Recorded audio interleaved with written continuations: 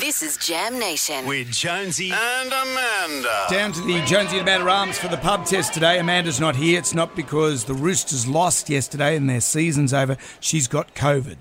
But today's pub test, Australians will get a one-off public holiday on the National Day of Mourning for Queen Elizabeth II.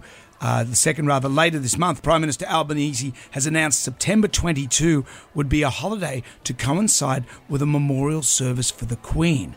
A day of mourning. Does it pass a public holiday, I should say? Does it pass the pub test? Well, it does for some because they just take it as a day off. I'm an aged care worker, so I don't get it. I have to still look after clients, so no, it doesn't pass the pub test for me. It does pass the pub test, and we'll give Anthony Albanese the time to get back into the Aussie time for his jet lag. No, it doesn't, because what will happen is, knowing Australians, they'll take the Friday off as well.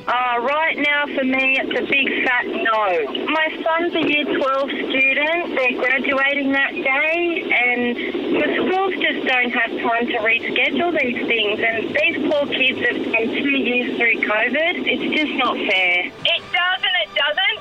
It's on the wrong day. It should be on the day of her funeral. I think it's appropriate. I think it passed the pub test, and we celebrate the Queen's death and what's done for us as a nation. And those two clowns with you in the background should get a life.